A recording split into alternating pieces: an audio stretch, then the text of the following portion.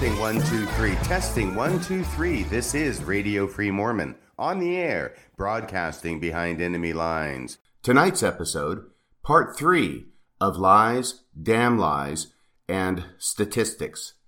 In part 1, we covered the amazing growth of the LDS Church back in the 1960s, 70s, and 80s. At that time, membership growth of the LDS Church was so great that it was predicted that if those growth rates continued, then sometime in this century, the LDS Church would achieve the status of a new world religion.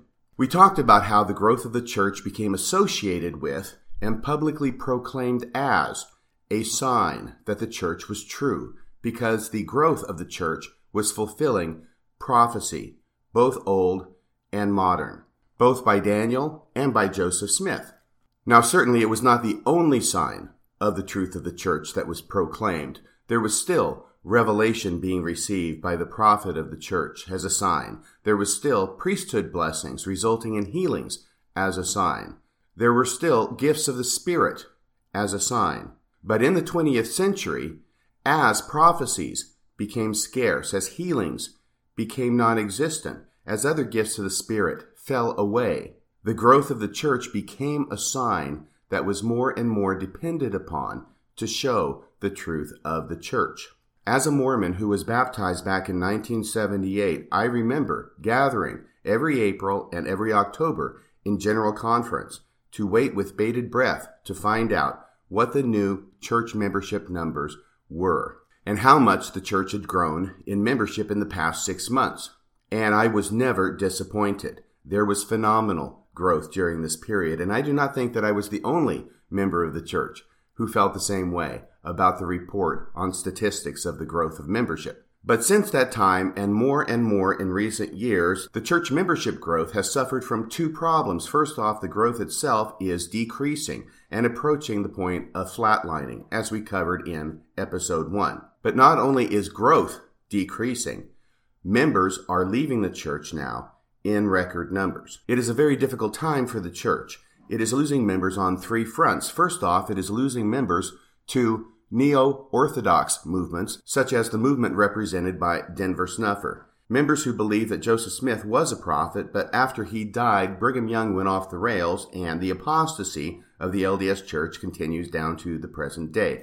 Therefore, members are leaving the church or being excommunicated from the church for believing that they need to restore what was had originally with Joseph Smith and what has been lost by succeeding presidents of the church since that time. That's one front that the church faces. Another front is members who are increasingly learning more and more about negative and, at least for them, faith-destroying aspects of church history, and members are leaving in increasing numbers over that cause. Finally, on the third front, many members are leaving because of the church's position on social issues. So the growth rate of the church is not only declining, in other words, fewer members are joining the church as far as converts go, but increasingly members of the church are leaving over these various issues. The question then becomes, what is the church going to do about this situation? They have already committed themselves over and over again to the proposition that phenomenal growth rate means that the church is true. What is the church going to do now that the growth rate is stopping and people are leaving the church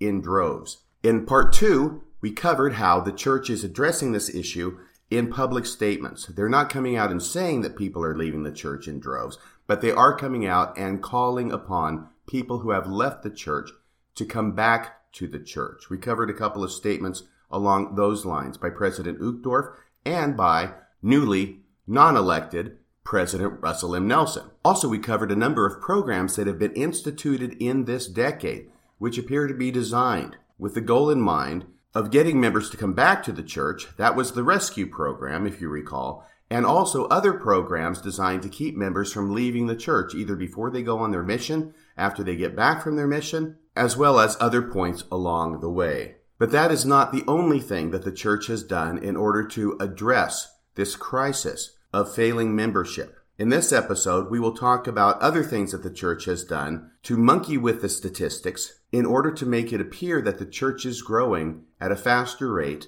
than it really is. We will also talk about certain statements that have been made by general authorities of the church, statements that seem to be contradictions and, yes, perhaps even lies about the state of growth of the membership of the LDS Church. And finally, we will look at a very recent statement from a general authority that tries to redefine growth in such a way as to change it from membership to something else entirely. The first thing that I want to talk about as far as statistics go, and by the way, I need to put in a parenthetical note here. I am not a statistician. There are some of you who will be sad to hear that. Those would be the statisticians out there. However, there are also a number of you who will be very happy to hear that I'm not a statistician, because I am not going to go get in the weeds with the numbers, with the breakdowns, with all those different kinds of calculations that statisticians regularly do. What I am going to do is just take a handful of items where it appears the church is playing with the statistics in order to yield a greater result than is actually there. My source of information is from a website. It is called fullerconsideration.com/membership.php. I am not sure who the author is of this website, but he or she is obviously a statistician. And on this website, they give all the bases and the research and the reasonings behind these statistics that they present. And indeed, doing statistics on church membership by a person who is not in the upper echelons of the LDS Church is part statistics and part detective work, because the LDS Church does give and announce statistics on certain aspects of the church growth. However, there are many other aspects of church growth and statistics that the church keeps to itself. And therefore, a lot of deduction and a lot of investigative work has to go on by statisticians to come up with numbers that they then crunch in order to find out what is really going on. And I only want to talk about a couple of things here. The first thing has to do with the counting of children as members of the LDS Church who have not yet reached the age of 8. Now, as any Mormon knows, infant baptism in the LDS Church is a big deal. One of the original doctrines of the church had to do with how wrong it was to baptize infants. In fact, in the Book of Mormon, and I believe it's the Book of Mormon, in the Book of Mormon, chapter 8, Mormon goes on to talk about how wrong, how awful, how diabolical the doctrine of infant baptism is. The Book of Mormon puts it forth as a doctrine that denies the merits of the atonement of Jesus Christ, and goes even further to say that if a person should die while in the thought that children and infants need baptism, that person will speedily go down to hell. That's how heretical a doctrine infant baptism is in the LDS Church. And of course, in the Doctrine and Covenants, in a revelation to Joseph Smith, the age is given at 8 years old, the age of accountability. That is the age at which children are to be baptized, and people cannot be baptized in the LDS Church until they are at least the age of 8. This much is common knowledge to all members of the LDS Church. Now, baptism is an interesting ordinance. It has two primary functions, not just one, as in other churches. In many other Christian churches, the ordinance of baptism is seen as an ordinance whereby the sins of the individual are washed away and the individual is made clean. Now, that part of baptism is maintained in Mormonism. Baptism is an ordinance of the priesthood. It is an ordinance of salvation. It is required for salvation, and it is an ordinance by which sins are remitted. But in Mormonism, baptism also fulfills a separate and distinct function, and that function is to make a person a member of the Church of Jesus Christ of Latter-day Saints. It is by being baptized that a person becomes a member of the church. It is frequently taught in the LDS Church that we need to come unto Christ, but we come into Christ by being baptized, and we come into Christ by being baptized into His church. And the ordinance that follows immediately after, that of confirmation, makes this clear. A person is baptized, and then after they're baptized, they are confirmed a member of the Church of Jesus Christ of Latter-day Saints. In fact, those are the exact words that are required to be said by the priesthood holder who lays hands upon the person who has just been baptized. That he calls them by name and says, in the name of Jesus Christ and by the authority of the Melchizedek priesthood, which I hold, I confirm you a member of the Church of Jesus Christ of Latter-day Saints, and say unto you, receive the Holy Ghost. So because baptism is required for the remission of sins, and children are not to be baptized until they reach the age of accountability in Mormonism, or in other words, the age of 8, it was long the custom in Mormonism to not count children as members of the church until they had been baptized, because it was at that point that they became members of the church. However, if you look at the website to which I referred you earlier, fullerconsideration.com/membership.php, you will see that sometime, apparently around 1989, a change was made in the way the church counts children as members of the church. Up to that point, it appears that the church had waited until children were baptized at the age of 8 before they began counting them as members of the church, which makes sense given the doctrines of the church. However, it appears that in 1989, the church changed its policy regarding counting children as members of the church. What it looks like is that up to that point, they waited until children were baptized at the age of 8 to count them as members of the church, and that in 1989, or close thereto, the church began counting children as members of the church as soon as they were born and or perhaps blessed. And this resulted in a massive spike in membership. And it has to be noted that because the LDS Church has such an extreme doctrine on the issue of infant baptism, and because the LDS Church has the doctrine in place that baptism is the means whereby a person becomes a member of the church, this change in policy by the LDS Church comes perilously close not only to cheating with the numbers, but also perilously close to denying its own doctrine that baptizing somebody before they're 8 effectively denies the atonement of Jesus Christ. I am sure that there was a great deal of debate surrounding the change in this policy, but as I say, it appears to have changed sometime around 1989. Something else that happened in 1989 and 1990, which bears on this issue, is that there also appears to have been a massive spike in resignation numbers. Let me repeat that. Up to the point of 1989, there are very few statistical data points released by the church whereby we can gauge how many people are resigning from the church. But for some reason or other, and we don't necessarily know the reason, although it is speculated by some that the church had accumulated a vast number of resignation requests and not acted upon them, and then suddenly in 1989, for some reason or other, decided to process the entire batch at once. Now, it may be that this is simply coincidence, that at the same time as the church processed a massive number of resignations from the church also decided at that point to start counting blessed children as members of the church, instead of waiting for them to reach the age of 8 to be baptized as members of the church. So that one spike in church growth for the children would make up or cover up or cancel out, in some sense, the massive spike in church resignations. As I say, that may be a coincidence, but I tend to think that it probably is not a coincidence that both of those spikes, both positive and negative on church numbers, occurred at the same time. Now, it is a very difficult thing in the LDS Church to get a fix on the actual activity rate of members of the church. We know that the LDS Church trots out numbers. They are now around 16 million of the total number of members of the church. But we also know that the vast majority, or at least the majority of those people that are being counted in the 16 million, are not active in the LDS Church, which means they do not attend church meetings and they are not observant Latter-day Saints. As I mentioned in a prior podcast, sociologists and others are left to estimate that the number of active members of this 16 million is really closer to 5 million. But here I want to bring up the point that we should not have to guess at this number, because Salt Lake City knows what the actual number is of active members of the church.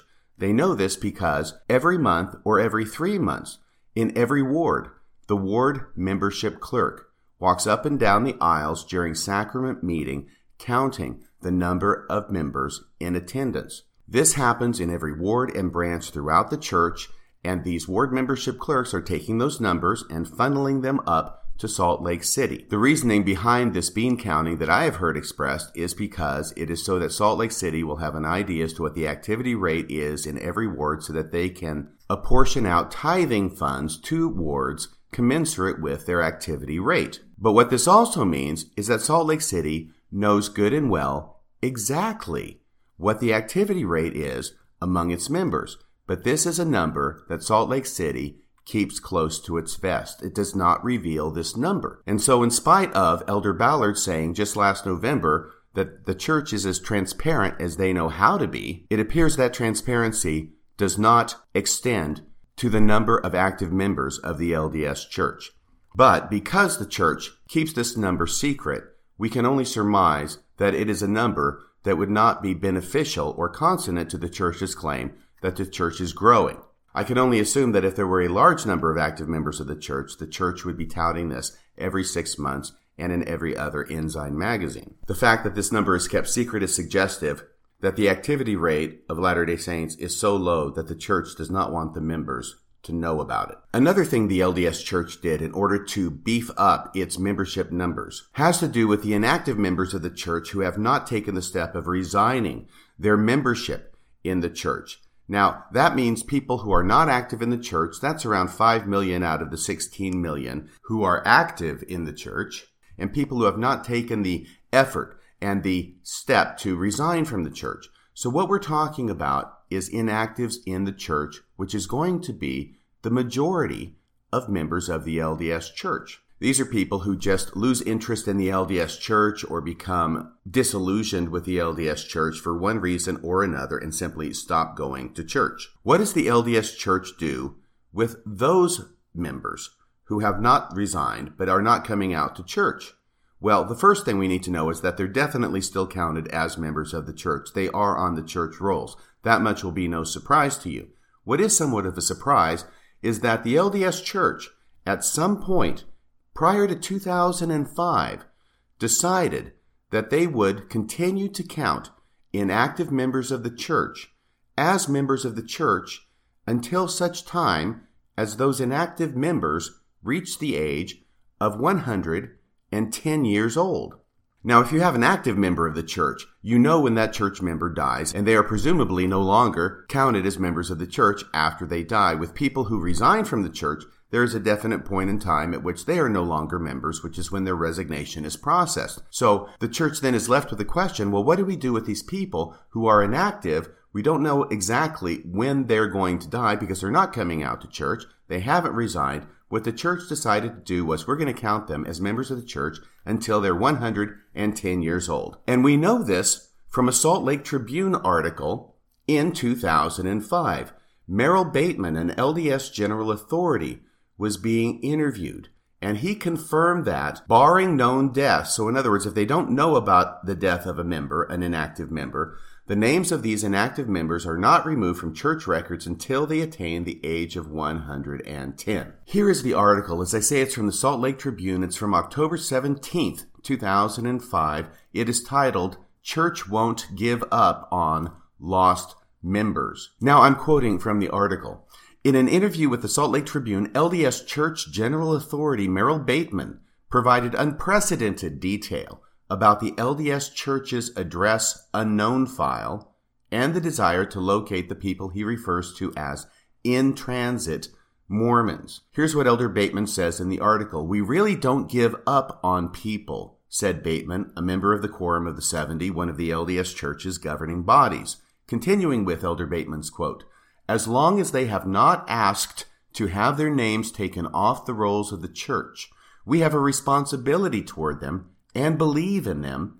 We will be an influence to help them find their way back." The article in the Salt Lake Tribune goes on to note that life expectancy in the United States is about 78 years old. So having inactive members on the records of the church until they are 110 extends the life expectancy 32 years beyond 78. Now, Elder Bateman says that they do this in order to make sure that inactive members of the church do not die before the church gives up on trying to contact them. This is framed as a positive thing that the church is doing, that it will continue to try and get inactive members back into the church until they are dead, and apparently long after that as well. We could just file this story under the heading of members can leave the LDS Church, but the LDS Church will not leave them alone.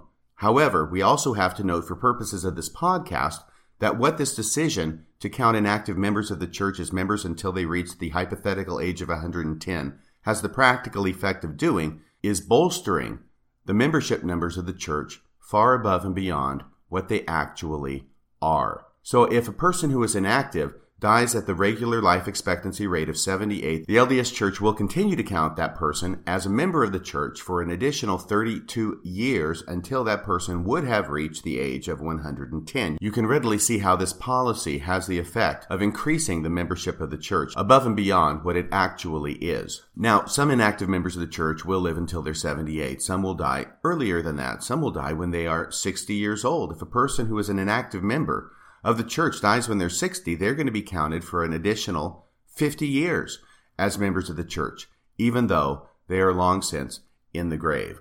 Now I want to leave statistics for basically the rest of this podcast. Many of you will be breathing a sigh of relief over that. But I want to talk about different ways in which the church has decided to spin the massive defection of membership of the church as if it were actually church growth. Now you say, how can they do that? If people are leaving the church in record numbers, how can the church say that that actually represents church growth? Well, let me show you. And I'm going to reference an Ensign magazine article from August of 2002, where it's talking about the history of the church in Chile, South America. Now, back in the 70s and the 80s, church growth in South America was booming. It was the largest growing location for church growth in the world. I was going on my mission. I was being called on a mission. Everybody who was being called on a mission kind of wanted to go to South America so they could go to the place where they could baptize hundreds of people on their mission. Instead, I got called to Japan. But nevertheless, the reports were constant from South America that the growth rate there was staggering, and frequently that was linked to the idea that the members of those nations had Lamanite blood, believing blood. They were being called upon by that blood and the Holy Ghost in order to hear the missionary message and get baptized into the church. We found out in retrospect that what was going on there was actually less faith promoting. What we found out in retrospect is that many of those baptisms were simply young men being baptized by missionaries without having been taught the gospel, without having been taught the missionary discussions, without having even gone to church once. Instead, many times those were done as part of an initiation process to get on a baseball team. Those are sometimes called baseball baptisms. They're sometimes called kiddie baptisms. I believe that John DeLynn mentioned that when he went on his mission in South America, that was going on at that time, and it caused him a great deal of spiritual turmoil as to whether that was really what missionaries should be doing, which is baptizing people just to get the numbers cranked up on the membership instead of actually teaching people about the gospel and letting them make a reasoned and informed decision as to whether they wanted to join the church. But nevertheless, pressure was put on the mission presidents to produce baptisms. The mission presidents in turn put the pressure on the missionaries, and the missionaries were up to the task.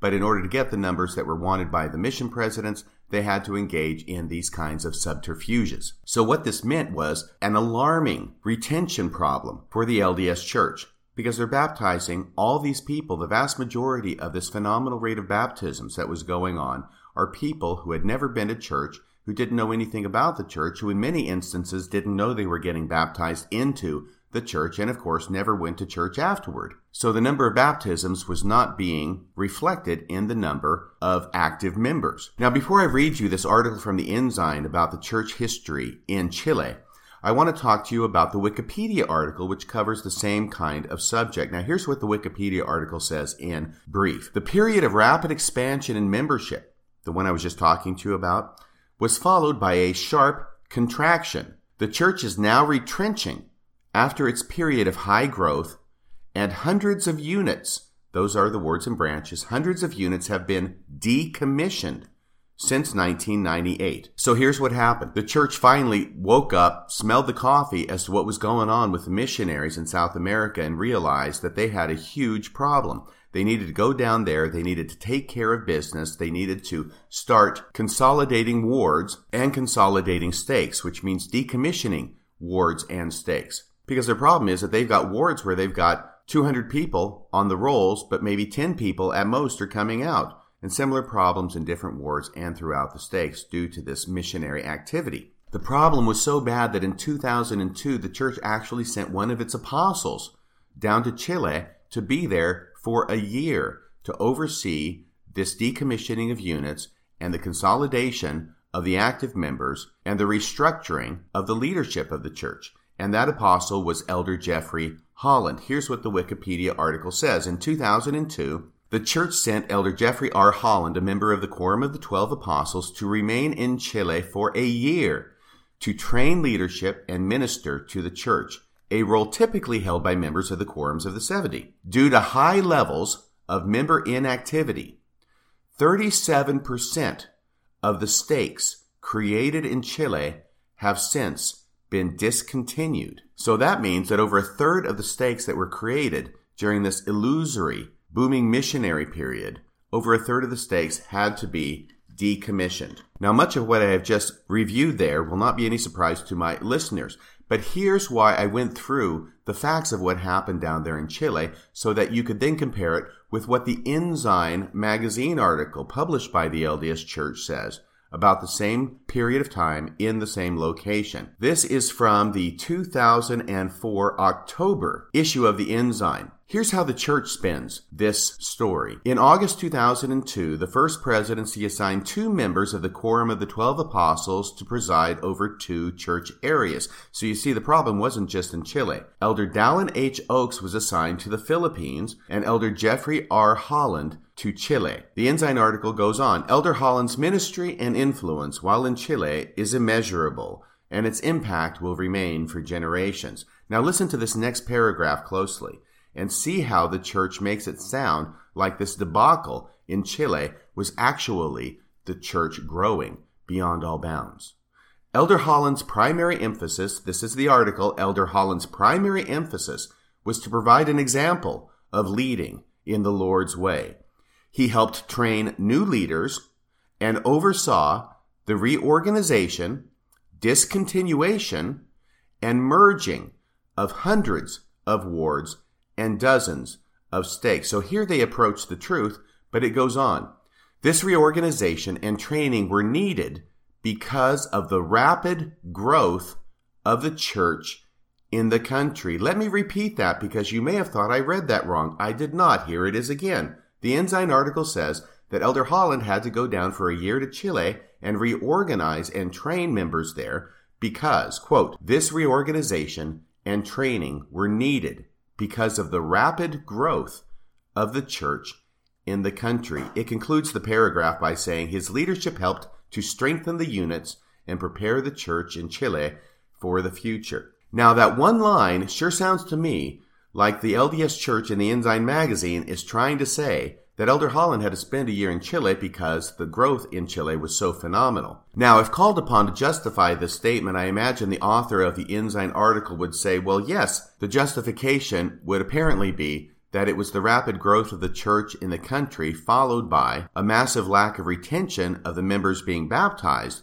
that caused Elder Holland to go down to that country. But the massive failure to retain members and the kiddie baptisms and the baseball baptisms and all these other missionary shenanigans do not figure into the Ensign article. Instead, this one sentence slices the truth so fine that you could read a newspaper through it. And as the church itself teaches in its Gospel Principles Manual, if you are saying something that may hyper-technically be true, but you're trying to say it in order to give a false impression, that qualifies as lying. Let me read this one sentence to you again, and you can judge for yourself whether this qualifies as lying.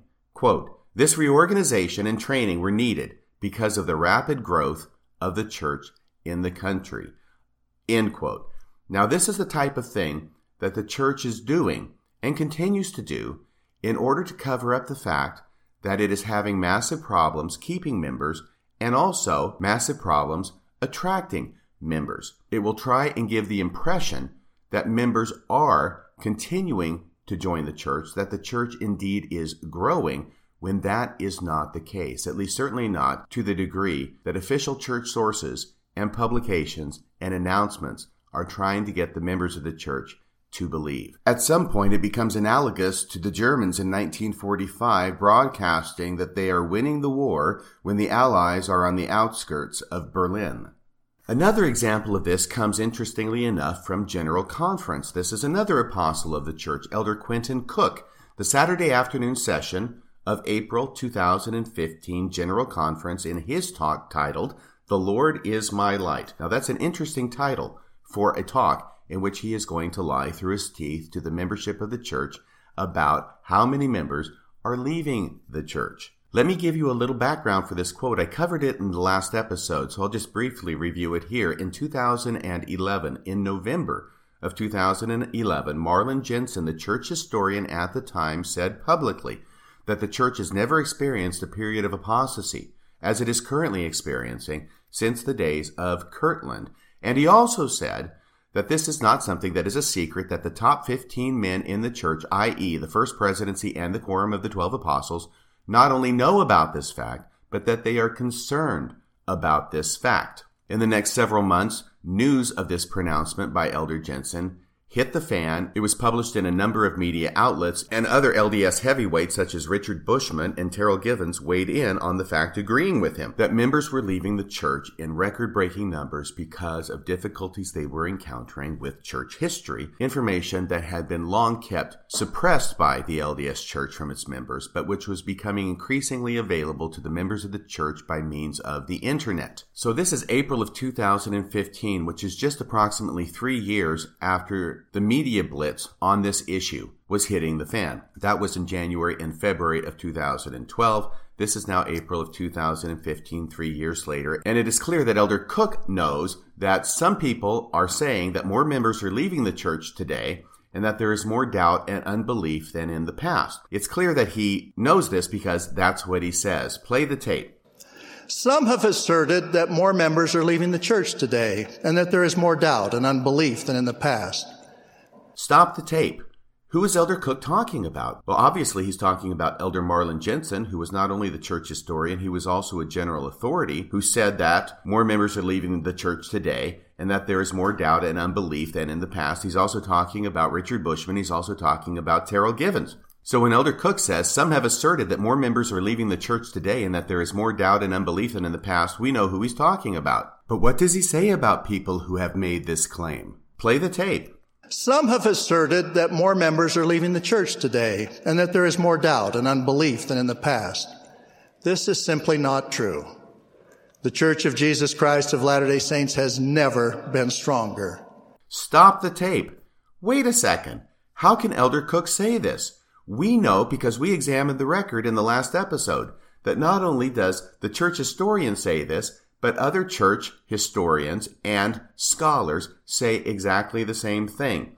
And not only did Marlin Jensen say it in 2011, he said that Elder Cook himself knew about this fact and that Elder Cook was concerned about this fact. Remember, Elder Marlin Jensen said that the top 15 men in the church know and are concerned about the mass exodus of members from the church? Well, Elder Cook is among that number of top 15 men in the church. And yet here we have Elder Cook in General Conference publicly announcing that this is simply not true. The Church of Jesus Christ of Latter-day Saints has never been stronger. Well, I'm not sure what to make of this, but it's obvious that somebody is lying. Either Marlin Jensen was lying in November of 2011, and Terrell Givens was lying, and Richard Bushman was lying, or Elder Cook is lying in General Conference, April 2015, to the entire membership of the church. And based on the statistics I have seen and the research I have done and the quotes that I have read, it appears that it is Elder Cook, a member of the Quorum of the 12 Apostles, who has decided that this is a time to begin lying. And unfortunately, he has decided to lie not only to the members of the church, not only as an apostle of the Lord, but also in a talk that was ironically titled, "The Lord is My Light." But Elder Cook is not the only apostle who has decided it was appropriate to prevaricate on this issue. Elder Jeffrey Holland also got on board this bus. He did not do it in General Conference, however. He did it at a young single adult meeting in Dallas, Texas, April 24th, 2016. Now, this is one of those meetings that members of the church are not supposed to record because sometimes church leaders and apostles may say things that they don't want to be held accountable for later. It is possible this is one of those statements, and yet we do have it recorded, and this is Elder Holland talking about church growth. And in spite of the fact that Elder Holland is one of the top 15 leaders of the church, about whom Elder Jensen said is aware of the mass disaffection problem in the LDS Church and is concerned about it, Elder Holland says in April of 2016 that the church growth rate is greater than it has ever been in the history of the church, and that it is greater than it has ever been in the history of the world. Since Adam and Eve walked out of the Garden of Eden, yes, according to Elder Holland, in 2016, church growth is greater than it has ever been. Play the tape. We're in the midst of incredible growth, staggering growth in the church. It's the single biggest problem we have. It's the best problem we could have, but it's the biggest. We are reeling under the implications of the growth that we have in this church. So you can see that Elder Holland is very clear about this. The growth in the church is staggering, and it is the single biggest problem that the church has, that the church is reeling under the implications of the growth we are experiencing in the church. And now Elder Holland is going to give us some statistics about stake growth that support this claim he is making about overall church growth. Play the tape. Last Thursday, I've been out here this Thursday. I've been with Elder and Sister Holland and been with Elder and Sister Robbins this week. So I missed the temple meeting this Thursday. But a week ago Thursday, we created 15 stakes. And we're doing that más o menos every week, more or less. It might not be 15, but it's the week before it was 12.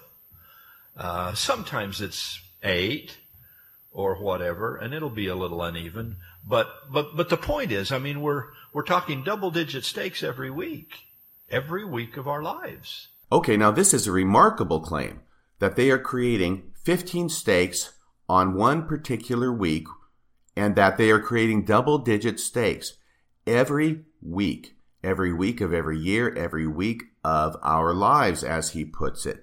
We're going to go on and examine that claim a little bit more thoroughly, but first I want to play this last part of his quote in which he does say that this growth in the church in 2016, i.e. today, is greater than it has ever been in the history of the world. Play the tape. Missionaries, temples, everything we're doing is bigger than it's ever been done in the history of the world. I'm not just talking about since October. I'm not just talking about since 1940, since Adam and Eve walked out of the garden. Stop the tape. So you can see that Elder Holland is making it very clear. This growth that he's claiming the church is experiencing is greater than anything that's ever happened in the history of the world since Adam and Eve walked out of the garden. Now, I think you will agree with me that considering the fact that church growth is flatlining during this period, and that Elder Holland no doubt knows that the church growth is flatlining, and Elder Holland also knows, no doubt, that people are leaving the church in record numbers, for him to go in front of an audience and claim that the church is growing in 2016 greater than it has ever grown in the history of the church, greater than it has ever grown in the history of the world, is something that does not even remotely resemble the truth. In fact, it is a claim that is made in direct contradiction to the truth. And yet here we have Elder Holland on tape saying exactly this. Now, let's get back to that claim he made about double-digit growth of stakes, because I started wondering, is there some place on the church website where it announces the creation of new stakes? And I did a little research, and lo and behold, yes, there is a page on the church website that does, on a monthly basis, announce the creation of new stakes. And I wondered, does this correspond to what Elder Holland said, that the creation of new stakes is in the double digits every week of our lives? Now, Elder Holland gave this talk on April 24th, 2016. That was a Sunday. So when he says, on that day, a week ago Thursday, we created 15 stakes, well, a week ago Thursday, from Sunday, April 24th, would have been Thursday, April 14th. That would have been a week ago Thursday from the date he gave that address. So let's see what was going on with stake creation by looking at the official church news outlet on the church website. Unfortunately, those statistics on the church website itself do not corroborate what Elder Holland is saying. And you can look this up for yourself on the church website.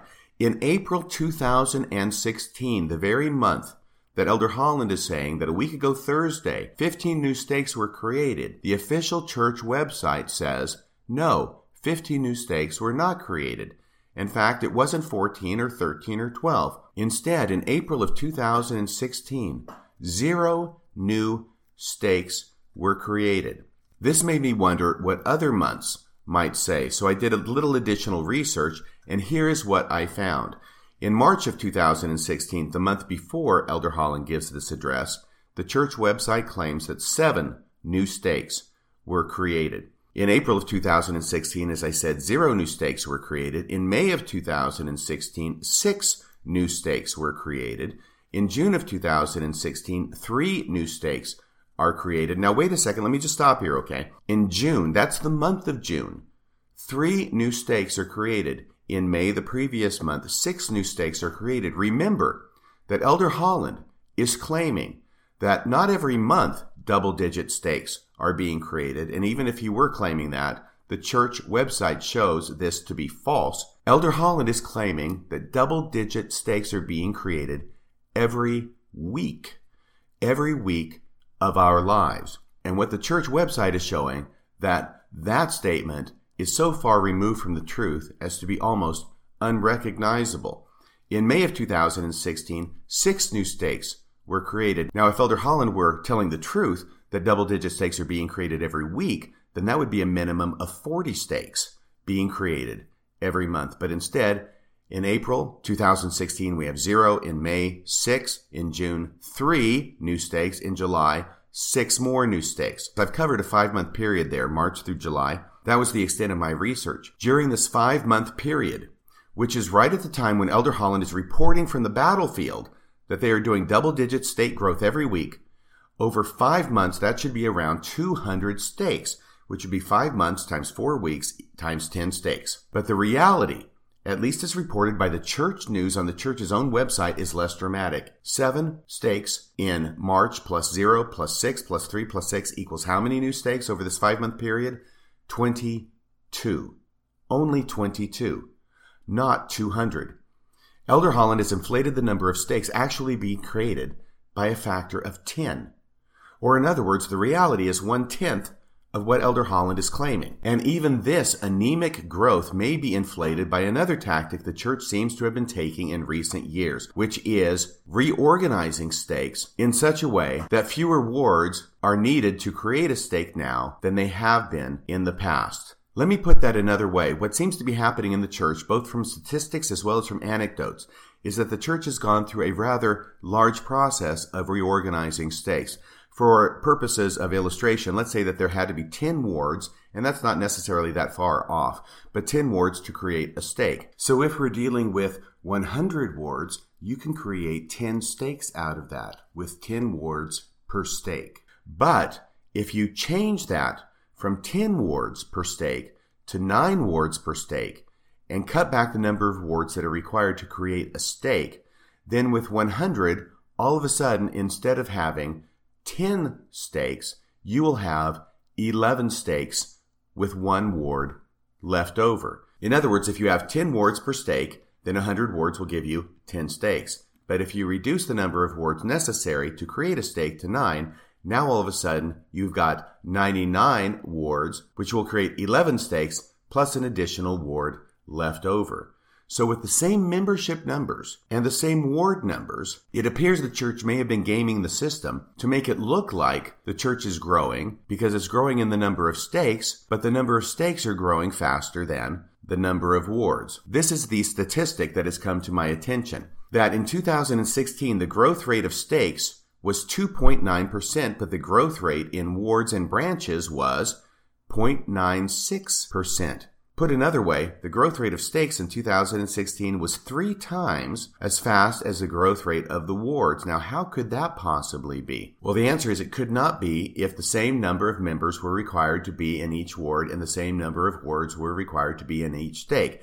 If that were a constant, then the growth rate of the stakes would be reflected at the same rate as the growth rate of the wards. But the fact that stakes are growing at a rate 3 times faster than the growth rate of the wards does suggest that the number of wards required to create a stake have been reduced from what they were before 2016. And as I say, once again, I have reports coming in anecdotally from other members of the church throughout the United States that yes, indeed, this is what they are seeing on the ground in their own stakes, recreation of stakes to be recreated with fewer wards.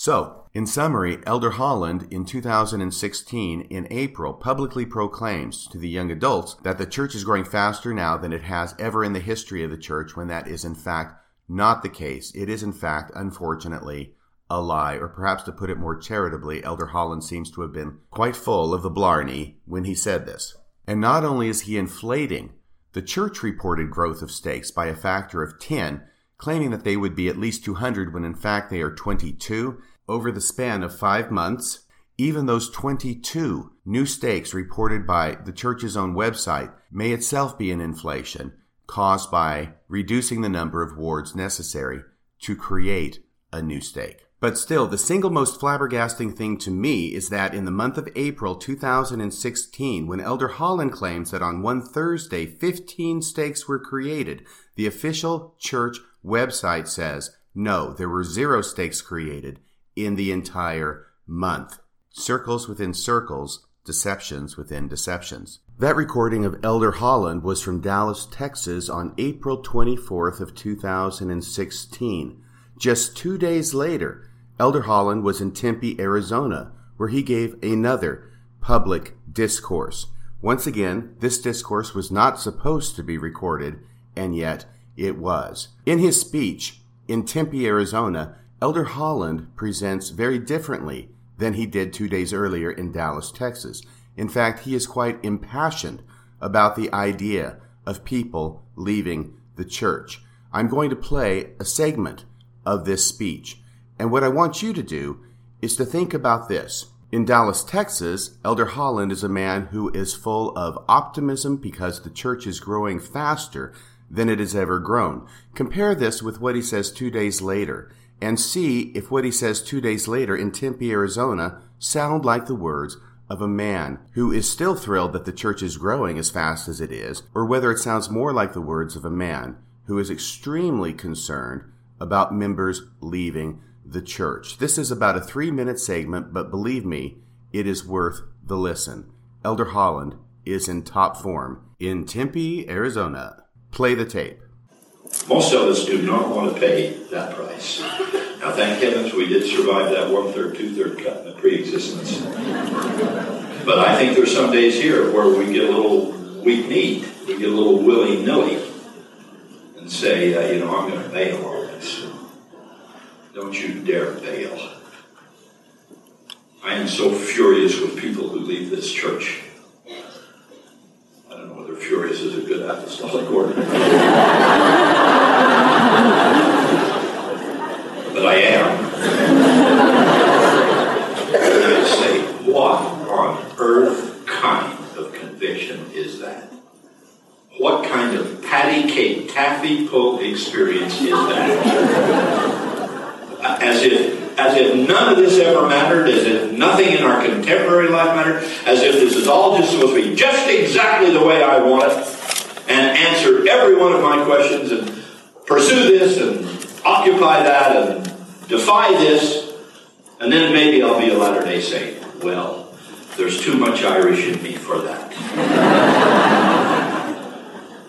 This church means everything to me. Everything.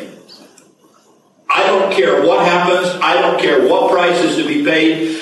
As painful as that can be, and as much as I don't want to invite the test, as much as I don't want to sound arrogant or self-confident or filled with any kind of pride other than in love of the Lord, this church means everything to me.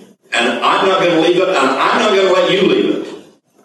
And if there's anybody in this room who's investigating, I want to talk to you tonight before the clock strikes 12 for you to get in it. Because everything that I've said tonight is true about the destiny of the human soul. A plan ordained for us to be like God and with God, and resurrected and whole and perfect and happy. And it is in the gospel of Jesus Christ that happens. The great initial first principle of life on the high seas. When life gets tough and the church is complex and the world is crumbling, the first great rule of a storm at sea is stay in the boat. This is no time for you to say, oh, well, now it looks like, I don't know, nobody cares. I'll get up here on the edge and do a little half gainer over the side. Boy, that's a terrific performance. I can tell you, you're in for a good experience. That's the dumbest thing you can do. And the only thing dumber would be for somebody else to follow you. You stay in the boat and pull a life jacket down on you and grab an oar and just hang on, and it's going to get calm. The storm's going to pass. We're going to come into port. The sun is going to shine. Once again, do these words sound like the words of a man who is happy that church growth is the biggest problem the church has? And on another note, as I listened to this more closely, I started to think that perhaps Elder Holland is not just talking about things in general, but maybe focusing his words on a certain person in particular. And the clue to that comes in the first part of the recording I played, where he says everything is supposed to be just exactly the way I want it and answer every one of my questions. The one person in contemporary Mormonism who is famous for asking that his questions be answered and ultimately leaving the church because his questions would not be answered is Jeremy Reynolds. I went back and I did a little bit of investigation on Jeremy Reynolds, and specifically when it was that he was excommunicated from the church. As you will recall, he went to his excommunication proceedings still wanting his questions to be answered. He videotaped the excommunication proceedings.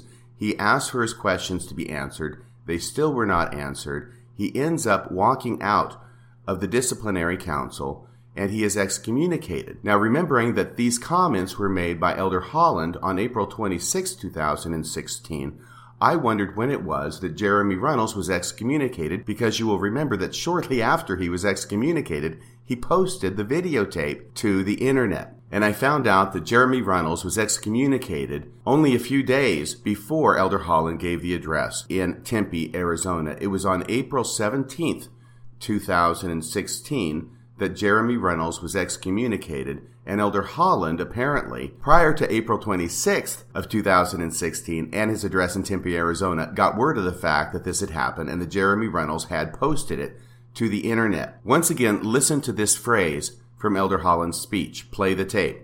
I am so furious with people who leave this church. I don't know whether furious is a good apostolic word. But I am.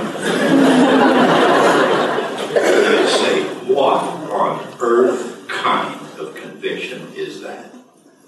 What kind of patty cake, taffy pull experience is that?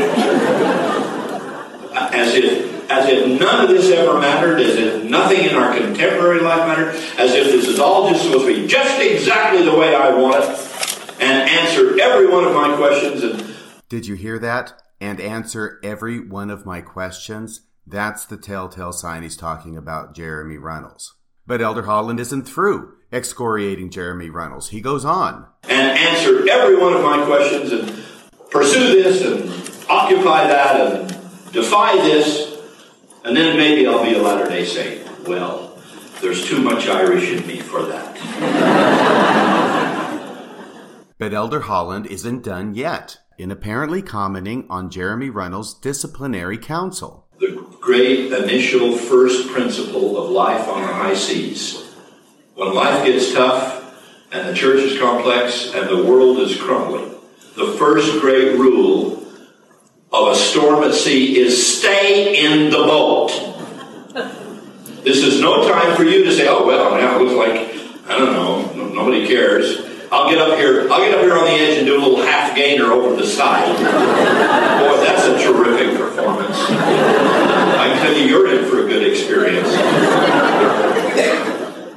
That's the dumbest thing you can do.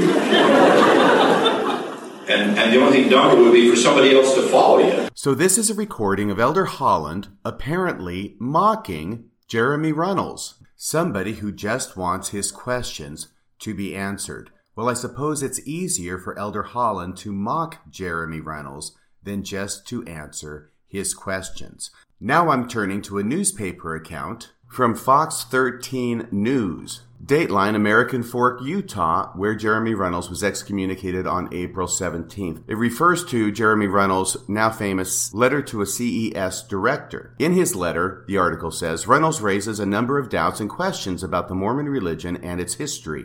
Some of the topics include Joseph Smith's polygamous practices and the writings in the Book of Mormon. Reynolds said he was promised a response by the CES director, but he said that never came. He said he was then approached by a stake president, who he said also promised answers. Then it goes on to quote Jeremy Reynolds himself, 3 years and no answers from the CES director, and 1.5 years of no answers from my stake president.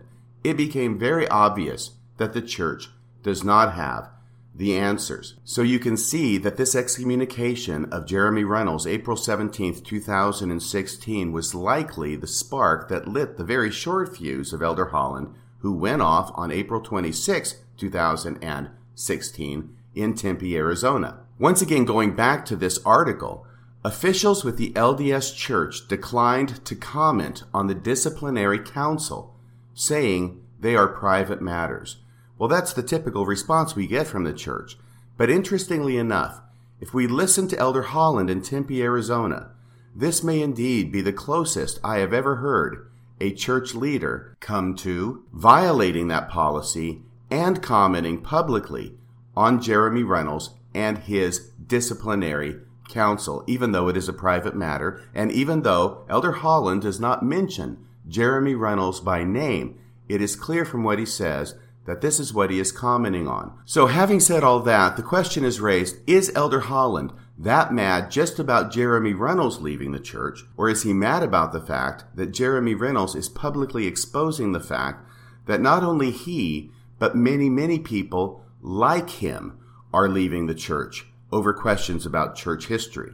In other words, if Elder Holland really is saying the truth that the church is growing faster than it's ever grown in the history of the world, and if Elder Holland actually believes that the church is growing faster than it ever has in the history of the world, why would it bother him so much if one person in the midst of this phenomenal and unprecedented church growth leaves the church?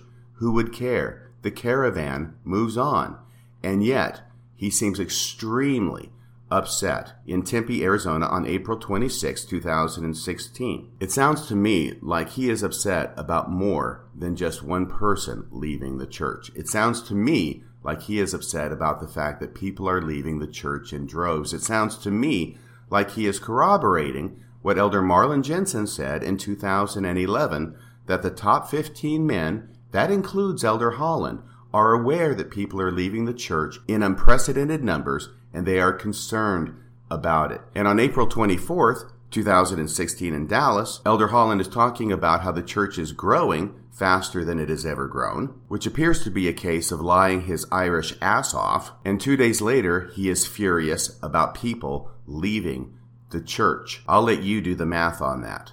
Finally, we come to the most recent apostolic statement relating to growth in the LDS Church. This is President Eyring, January 16th, 2018, at the public announcement of Russell M. Nelson being chosen as the new president of the LDS Church. This isn't the press conference that came later. This is the shorter conference that came before that, which was to members of the church, at which the 3 new members of the First Presidency spoke. It was a short meeting. Henry Eyring spoke as the new second counselor in the First Presidency. And what he said was fascinating to me, because what he does here is he changes the definition of the word growth as it relates to the growth of the church. What he does is he briefly recaps the phenomenal growth of the church since Joseph Smith, but then he says that the growth that is the most important growth, and the growth that will accelerate from this time forth, is not the growth in membership,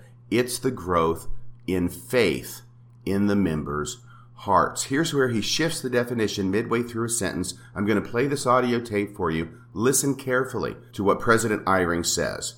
Play the tape. Joseph Smith was the first prophet of this dispensation. At the start, he could speak to all the members of the church in one building, in one place. In just a few years, there were faithful members in nations across the world. Today, President Nelson addresses vast numbers of members who worship in thousands of buildings. The growth in the number of members and their spread across nations, kindreds, tongues, and peoples are visible miracles.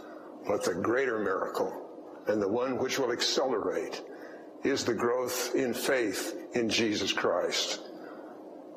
The Lord has prepared and chosen President Nelson to lead in that growth.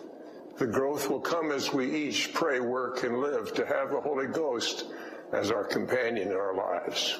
Did you hear what President Eyring did there? He changed the definition of growth from numbers of members, which can be calculated, measured, objectively observed, and tabulated, and now is changing it to something that is subjective, that cannot be observed or measured, i.e. the growth in faith in the individual members. It's very interesting to me that Elder Eyring did this on January 16th of 2018. This appears to be a trial balloon and a surreptitious segue to change the definition of growth, which the church has always said is a sign of the true church. But now we're going to say that the growth that is a sign of the true church is no longer in the membership, because the membership growth is dying off. Instead, we're going to shift it over to something called faith in the members' hearts. And that's what's going to continue to grow. And that's what will continue to be the sign of the true church. It's just awfully hard to measure those numbers. It's interesting to me that he said this on January 16th, 2018, because on January 12th, 2018, Eric Armstrong raised this very issue in an article titled Mormonism's Crisis of Faith. This was written for the New Republic, and the reason it was written has to do with the subtitle, which was involving the backlash against an obituary of the late Prophet Thomas S. Monson, and how Eric Armstrong believes that reveals the existential doubts gnawing at the modern church. Eric Armstrong is a former member of the church, and his opening paragraph to this article sets forth the vision of Nebuchadnezzar that Daniel interprets in Daniel chapter 2, where we started this podcast in episode 1. He goes on to say, "But Mormons have taken the kingdom of God in this context to mean the Church of Jesus Christ of Latter-day Saints, the Mormon church itself. In Mormon circles, in fact, stone cut without hands has become shorthand for the church and the gospel it preaches." In the next paragraph, the article says, "To Mormons, the breakneck speed with which the church has grown from just 6 members at its founding in 1830 to more than 15 million in 2017 represents Daniel's prophecy fulfilled." Once again, saying the same thing that we covered in episode 1. Later on in the article, it states, "Though I am no longer a practicing member, that's how I felt growing up in the church. In Sunday school once, an elder stood up in the middle of class brandishing a magazine rolled up like a stick. He explained, gesturing to the curled pages in his hand, that an article had just been published declaring Mormonism to be the fastest growing religious sect in American history, and if current growth trends continued, he said, there could be 265 million members of the church worldwide by 2080. That's 2080.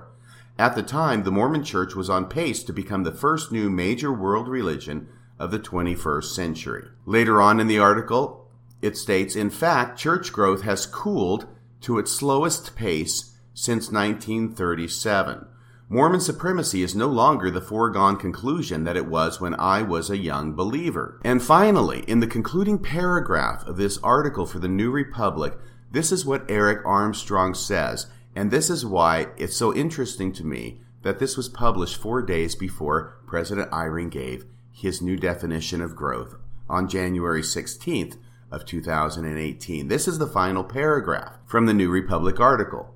"So now church leaders must constantly contend with the words of previous prophets, or risk throwing the entire enterprise into question. And to complicate things even more, the church's membership has been conditioned to defend a crystallized dogma at all cost. If the church doesn't find some way to free itself from the burden of its own theology, it will be left behind and the remaining stalwarts will be forever destined to complain about obituaries in the New York Times. And here is the final sentence from the article. If baptism rates continue to fall, it may want to start with a reinterpretation of Nebuchadnezzar's dream. Let me repeat that last sentence because this is exactly what President Eyring is going to do 4 days later. If baptism rates continue to fall, it, the LDS Church, may want to start with a reinterpretation of Nebuchadnezzar's dream.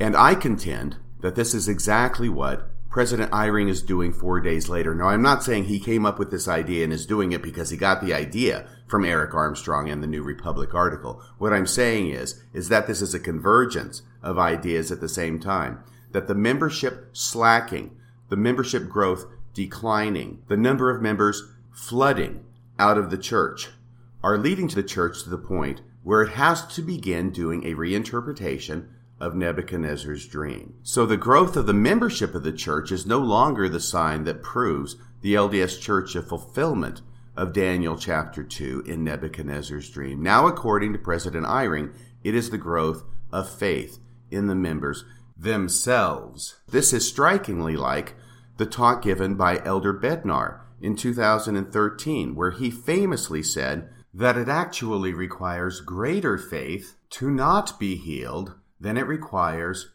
to be healed. There, Elder Bednar says that even though if you have faith to be healed, then we will have an observable, objectively verifiable healing that we can look at to show that the priesthood is working, that faith is working. But if a person dies after they receive a priesthood blessing, actually they have greater faith. They have faith not to be healed. Similarly, President Eyring is now saying that the growth of the church that proves it is true is not in the growth in membership, which can be objectively verified and counted. Instead, he's going to shift it over into the spiritual realm of faith. And the growth of the church, which is the most important and which will continue to accelerate, is the growth in faith in the members' hearts. Well, unfortunately, if President Eyring is correct, and we compare these two talks and cross-reference them, the time may come when the faith in the individual member's heart has grown so great that nobody will be healed, and there will not be one Mormon left standing. So in conclusion, in the 1970s and 80s and on into the 90s, the church publicly, prophetically, and repeatedly tied its truth claims to its growth in membership. In the last decade or two, the internet has made negative information about the church available to all, including the members of the church, from whom the church tried its best, and frankly is continuing to try its best, to shield from that information. As a result, mass disaffection has followed. Growth rates have plummeted. What do the leaders do? Well, they instituted wide-ranging programs to try to address the issue, and they have pleaded for members to come back to the fold. While at the same time, some apostles have denied that members are leaving the church in record numbers. That was Elder Cook from Conference. And other apostles have said that the church is growing faster than it ever has in the history of the world. That would be Elder Holland from Dallas, Texas. Now, Elder Eyring is surreptitiously trying to change the definition of church growth from actual membership to growth in faith. And that, in short, is the answer to the question of what church leaders are doing now that church growth is slowing and members are leaving in unprecedented numbers. In spite of their protestations of transparency and being honest with its members, they are still not coming clean. They are dealing with this problem the way they deal with every problem, with lies, damn lies, and statistics.